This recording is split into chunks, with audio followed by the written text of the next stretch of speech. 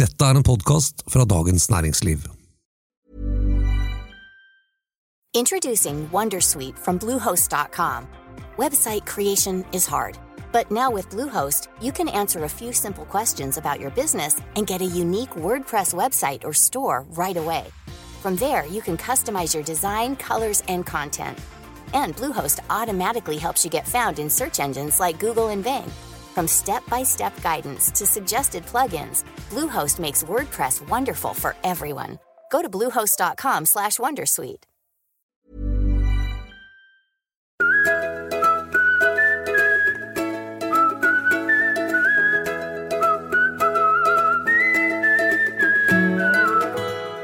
Well, at 20 minutes to 5, we can now say the decision taken in 1975 by this country to join the common market has been reversed by this referendum to leave the EU. The British people have spoken, and the answer is we're out. Konklusjonen fra BBC grytidlig fredag morgen var nyheten ingen ventet på. Britene har stemt for å melde seg ut av EU, og det blir en britisk utmarsj, en Brexit. Og nå usikkerheten så stor at vi så grunn til å innkalle en ad hoc-sending av podcasten Finansredaksjonen til en Brexit-spesial. Jeg heter Marte Ramus Eriksen og journalist i Dagens Næringsliv. I studio i dag har jeg med meg politisk redaktør Kjetil B. Alstheim. Hei. Jeg har med meg kommentator Bård Bjerkholt. Hei, Marte. Hallo. Og på telefon fra London har jeg kommentator Kjetil Widsvang. Hallo, Kjetil. Hei. Hei. Kjetil, hvordan stemningen i Storbritannia nå? Den mildt sjokkert. Den jublende for de som har kjempet for at Storbritannia skulle melde seg ut av EU. Og den vantro og sjokkert for de som ikke trodde det. Det var flest som trodde at det skulle gå den andre veien. Ja, for det var jo veldig få, nesten ingen, som trodde at utfallet ville bli et ja til utmelding fra EU. Det var i hvert fall et ganske stort flertall som svarte i meningsmålinger at de trodde det ville ende med at man ville bli i EU, selv om de selv ville stemme mot. Så dette kom som en stor overraskelse. I tillegg så har jo da stor del av den politiske klassen og finansmarkedene og bookmakerne også bommet helt. Ja, og du var på valgvake i går. Det du hørte der gjorde at du selv også ble litt overrasket da du fikk nyhetene i morges. Ja, jeg var på London School of Economics, for de hadde trommet sammen det fremste av det som eksperter på valgforskning og sånt i dette landet. Og inntil midnatt, og vel så det, så var det stor samstemmighet om at dette her kom til å gå den andre veien. Det var knapt en av de virkelige veteranene tippet at det kom til å ende opp i 55-45 for Remain. Så sjokk der også, ja. For valgforskningen, nevner du, den tydet jo også på at man ville velge å bli i EU. Ja, altså i folkeavstemninger så det en tendens til at man stemmer på status quo, på å beholde det som det og for det andre at man stemmer på det man vil tjene på mest økonomisk selv. Og her talte begge ting for at EU-siden ville vinne. Men slik gikk det ikke det hele tatt. Det endte med at London og Skottland og Nord-Irland stemte for å bli, mens hele resten av England stemte mot. Og hvorfor gjorde de det? Ja, de kommer til å vri hodene sine i lang tid fremover. Dette blir god mat for valgforskerne. Det ser jo ut til at det går veldig etter klassedeling. Det ikke så uvant i Storbritannia. Altså at det tradisjonelle arbeiderklasseområder som i stor grad har stemt mot anbefalingen fra Labour, Arbeiderpartiet, og for å gå ut. Mens da det rike sørøst har stemt for å forbli. I tillegg kommer Skottland, som da har mange grunner, har gått ganske tungt den andre veien. Da var det 62% som stemte for å bli i EU. Og så stemte Nord-Irland, som det eneste delen av Storbritannia med landgrense mot et annet EU-land, for å bli. Og nå ser det ut til at dette får et ganske heftig politisk etterspill i Storbritannia. Statsminister David Cameron har varslet at han vil komme til å gå av. Hvordan blir dette? Han kom ut utenfor Downing Street, og så han hadde kjempet med nebb og klør med alt sitt hjerte for dette, men sånn resultatet var, så måtte respekteres, og at da var det andre som burde ta dette videre eller ta landet videre. Han går ikke av umiddelbart, han skulle sitte og liksom ro ting ned inntil det partikongress ut på høsten, og da ble valgt en ny leder. En litt interessant ting der, Kjetil, var jo at han sa jo på før avstemningen at nei, han kom ikke til å gå av hvis han tappte. Og han sa også at hvis det ble et flertall for å forlate EU, så skulle de sette i gang denne utmeldingsprosessen med en gang. Men han går av, og han venter jo med å sette i gang denne utmeldingsprosessen. Ja da, han tok en sånn omvendt Bratteli. Det var Trygve Bratteli i 1972 truet jo folk med å gå av hvis det ble nær til EU, og det ble det han gikk av. Han gjorde det motsatte, og han skulle dra dette i gang. Nei, han sparker ballen videre. Det var jo spekulert om han kom til å levere den oppsigelsen og sette i gang prosessen allerede under EU-toppmøtet nå førstkommende tirsdag, men det ser det ikke ut til at han kommer til å gjøre. Eller det han sier, han kommer ikke til å gjøre det, han sier at han ikke vil gjøre det. Nei, det er vel for at den laget som har vunnet, de ønsker jo ikke å sette i gang i den utmeldelsesprosessen med en gang. Det vil gjerne skyve en del på det til å få stabilisert det. Slik at man kan tenke seg en utmeldelse de facto rundt 2020, samtidig med neste valg i Storbritannia. Ja, men noen andre som har reagert kraftig på denne nyheten i morges, det er finansmarkedene. Bård, det er ganske rødt på skjermene rundt forbi. Ja, det var et sjokk. Pundkursen ramlet i bakken. Og det gjorde også børsene over hele Europa og i Asia. Det var ned sånn i størrelsesorden 10% i morgentimene, og så kom det seg litt opp, men det er fortsatt store kursfall i Europa av frykt for hva som vil følge i kjølvannet av denne avgjørelsen. Ja, på meglerbordene rundt omkring så snakkes det om at nå kan det komme et krakk. Ja, det kan det. Altså, dette minner jo om det du har sett tidligere i Europa under for eksempel eurokrisen i 2011-2012, og også om det som skjedde under finanskrisen. Det er ikke bare det at kursene faller her, men de som sitter og følger med på dette på meglerbord og ser på skjermene, ser jo også en annen urovekkende ting, og det er jo at det er veldig lite likviditet. Det vil si at omsetningen er lav, og det kan være da vanskelig å få gjort ting i markedet, og det kan føre til sånne selvforsterkende effekter, sånn at man må selge for å få tak i likviditet, og så er det ingen som kjøper, og så faller kursene enda mer. Hvorfor er det sånn? Nei, det er jo fordi folk nå er redde, og dette er veldig usikkert, og pengene flyter nå inn i amerikanske statspapirer igjen, og i gull. Gullprisen har hoppet i været som følge av dette her. Ja, det er trygge havner man vil inn i da. Man vil inn i trygge havner, og det betyr jo at i aksjemarkedet, hvor det ikke er trygt, så er det lite penger i omløp akkurat nå. Men så har jo for eksempel da Mark Carney, den britiske sentralbanksjefen, sagt at de står klare til å pumpe penger og likviditet inn i markedene for å forhindre nettopp at det kommer en sånn nedsmelting som man så under finanskrisen. Han står klar nå, sier han, med 250 milliarder pund i likviditetstilførsel hvis det blir nødvendig. Ja, det er vel grunn til å tro at sentralbanksjefer verden over følger dette ganske tett. Men Oslo Børs har ikke hatt den samme reaksjonen på dette i dag som de andre i Europa. Hvorfor det? Nei, det er interessant. Den faller mindre. Den var ned 6% da resten av Europa var ned 10%. Nå ligger den vel ned mellom 3 og 4%.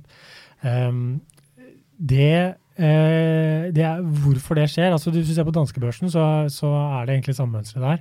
Den faller også mindre enn en del av de andre europeiske børsene. Sjefstrateg Peter Hermanrud i Swedbank mener det er litt bekymringsfullt, fordi han tror ikke at nødvendigvis at dette bør være så mye bedre for norske selskaper, men at forklaringen kan være at det er litt tregere, at bevegelsen kommer først på de store børsene, og så får Oslo Børs smellen senere. Det har skjedd blant annet under børskrakket i 1987. Da var Oslo Børs også ganske bra i starten, men endte opp fryktelig dårlig etter noen uker. Og det jo usikkerheten som tar investorene nå. Hvordan tror du denne sommeren og veien videre blir på finansmarkedene? Ja, den som vet det, kommer til å bli rik og tjene masse penger. Men det vel grunn til å tro at det blir ruglete fremover? Ja, det det absolutt. En sentral usikkerhetsfaktor her jo hva som vil skje i EU, hvordan denne britiske utmarsjen vil påvirke andre EU-land. Det har vi jo sett da tidligere under eurokrisen, så var det jo spekulasjoner om at land skulle ryke ut av eurosonen. Og det kan føre til massive kursbevegelser, blant annet at rentene på statsgjeld i disse mest utsatte landene på ny går i været. Ja, fordi det jo det. Ja, Kjetil, kom igjen. Ja, det interessant at børsen i Italia og Spania vel falt mer enn England. De var vel ned 10% eller noe sånt. Vi har jo i avisen en sånn, det vi kaller en toppstripe som vi legger på noen ganger, som vi bruker, da står det uro i markedene av og til, og det vel fare for at vi kommer til å få bruk for den fremover. Ja, fordi fremtiden, altså hvordan denne britiske utmarsjen vil påvirke Storbritannia, EU og Norge, det vet vi jo veldig lite om. Men Kjetil, hvordan ser britene for seg en fremtid utenfor EU? Hey everyone, I've been on the go recently. Phoenix, Kansas City, Chicago. If you're like me and have a home but aren't always at home, you have an Airbnb.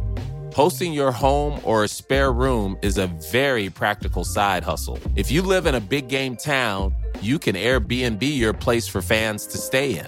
Your home might be worth more than you think. Find out how much at airbnb.com/host. Tired of ads barging into your favorite news podcasts? Good news. Ad-free listening is available on Amazon Music for all the music plus top podcasts included with your Prime membership. Stay up to date on everything newsworthy by downloading the Amazon Music app for free or go to amazon.com/news ad free. That's amazon.com/news ad free to catch up on the latest episodes without the ads.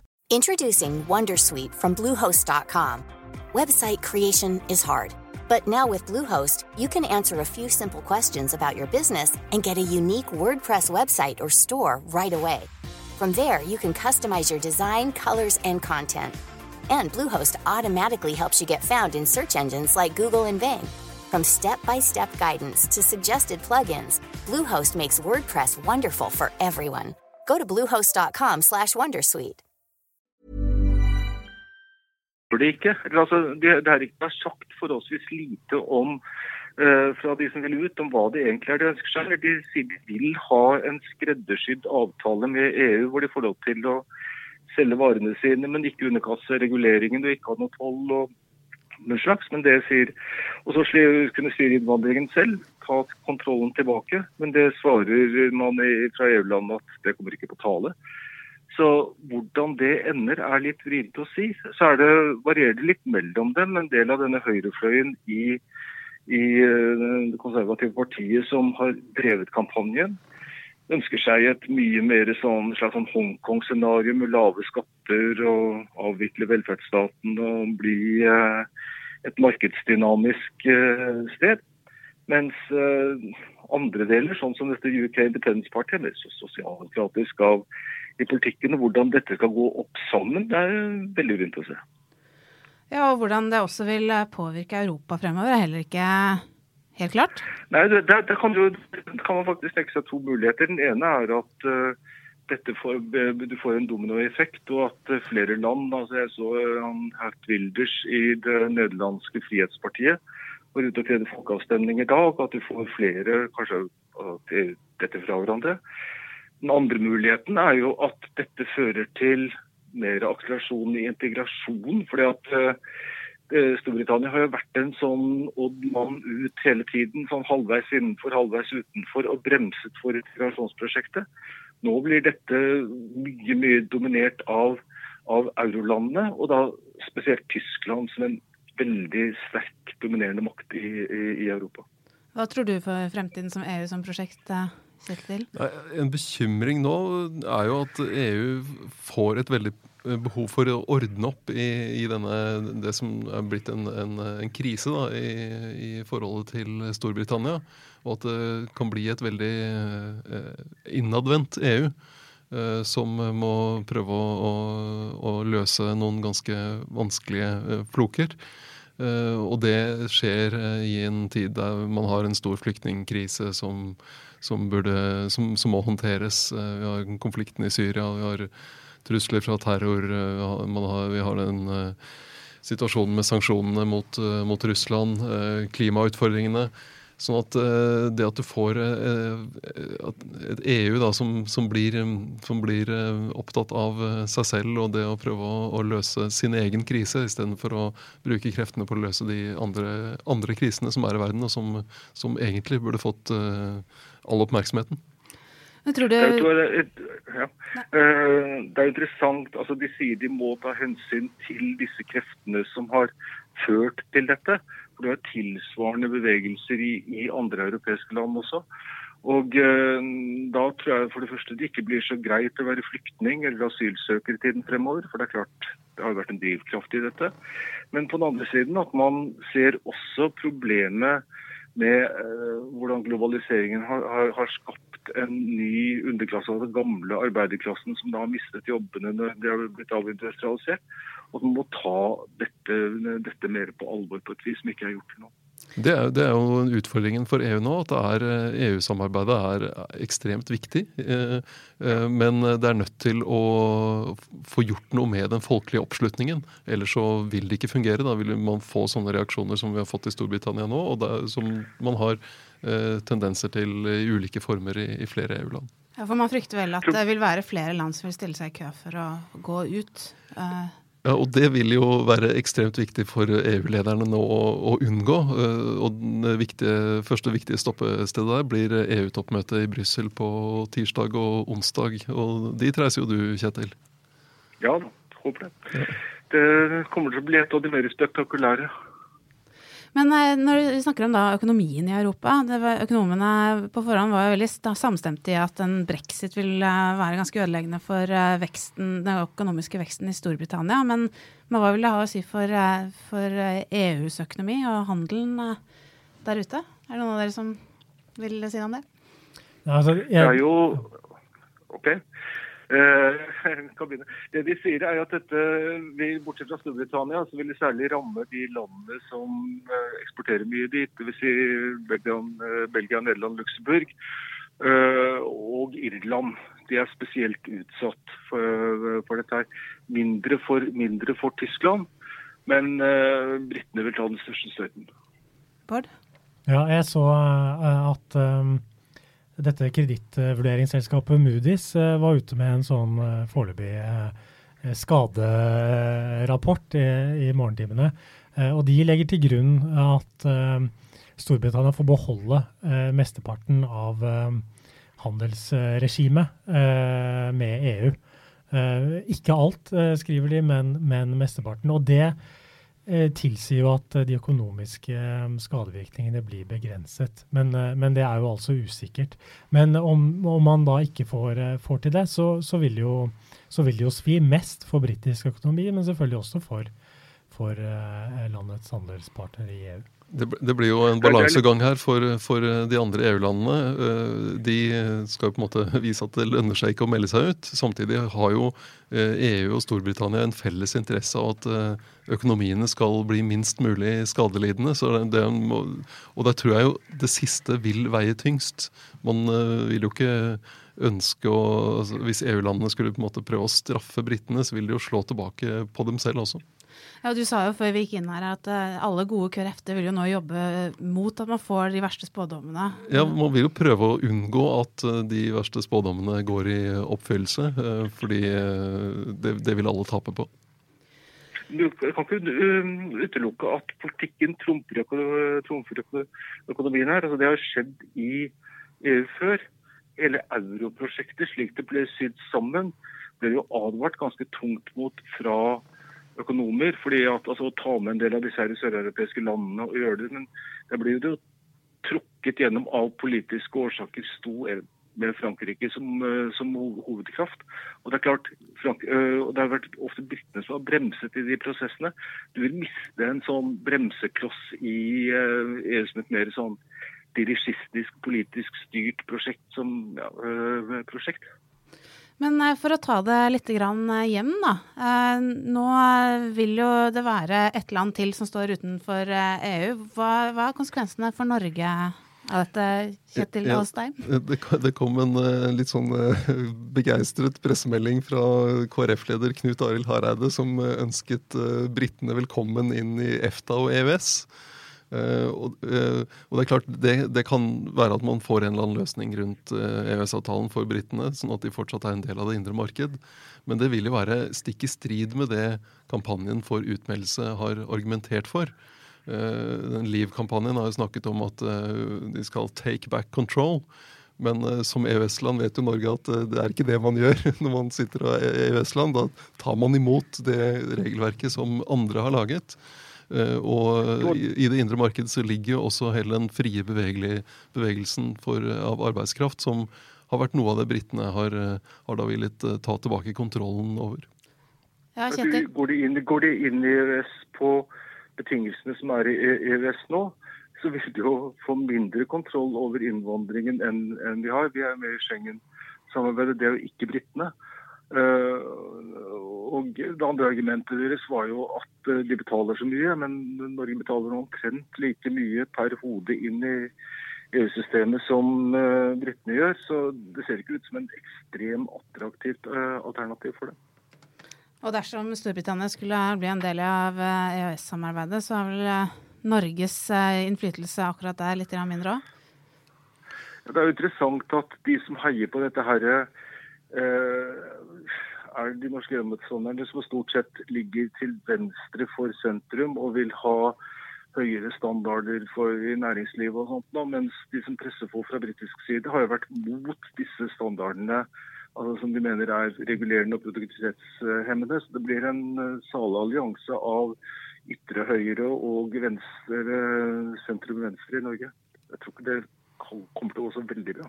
Ja, så SV-leder Audun Lysbakken var ute i dag og mente at nå kunne Norge få en bedre deal med EU, men hvis Norge da skal alliere seg med brittene her, så går jo det i en annen retning enn det SV vil når det gjelder blant annet regulering av arbeidslivet.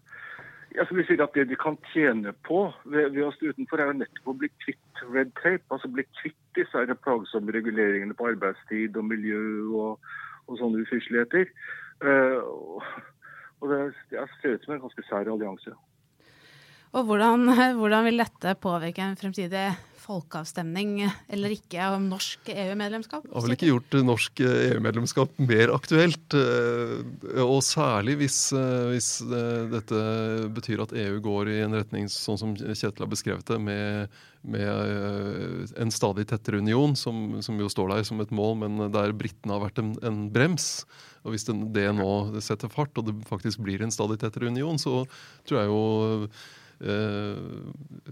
EU-motstanden vil holde seg høy i dette landet.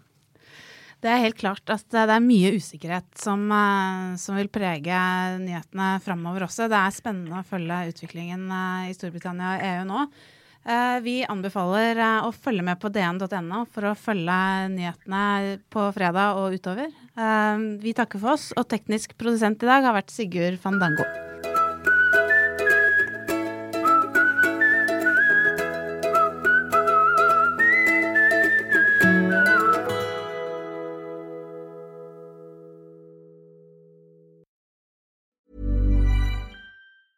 Tired of ads barging into your favorite news podcasts? Good news. Ad-free listening is available on Amazon Music for all the music plus top podcasts included with your Prime membership. Stay up to date on everything newsworthy by downloading the Amazon Music app for free or go to amazon.com/news ad free. That's amazon.com/news ad free to catch up on the latest episodes without the ads. Hi, this is Bachelor Clues from Game of Roses, of course, and I want to talk about Club Med. Everybody knows Club Med has been the pioneer of the all-inclusive resort since 1950, with almost 70 resorts worldwide, ranging from beachside destinations in the Caribbean and Mexico to exotic locations like the Maldives and Morocco, or even the mountain destinations like Japan and the European Alps. Dine on delicious gourmet cuisine, enjoy more than 20 activities, and make memories with your family. For more information, visit clubmed.us or call 1-800-CLUB-MED or your travel advisor. As humans, we're naturally driven by the search for better. But when it comes to hiring, the best way to search for a candidate isn't to search at all. Don't search, match with Indeed. When I was looking to hire someone, it was so slow and overwhelming. I wish I had used Indeed. If you need to hire, you need Indeed. Indeed is your matching and hiring platform with over 350 million global monthly visitors, according to Indeed data, and a matching engine that helps you find quality candidates fast. Ditch the busy work. Use Indeed for scheduling, screening, and messaging so you can connect with candidates faster. And Indeed doesn't just help you hire faster. 93% of employers agree Indeed delivers the highest quality matches compared to other job sites, according to a recent Indeed survey. And listeners of this show will get a $75 sponsored job credit to get your jobs more visibility at Indeed.com/podcast. That's Indeed.com/podcast. Terms and conditions apply. Du har nå hørt en podcast fra Dagens Næringsliv.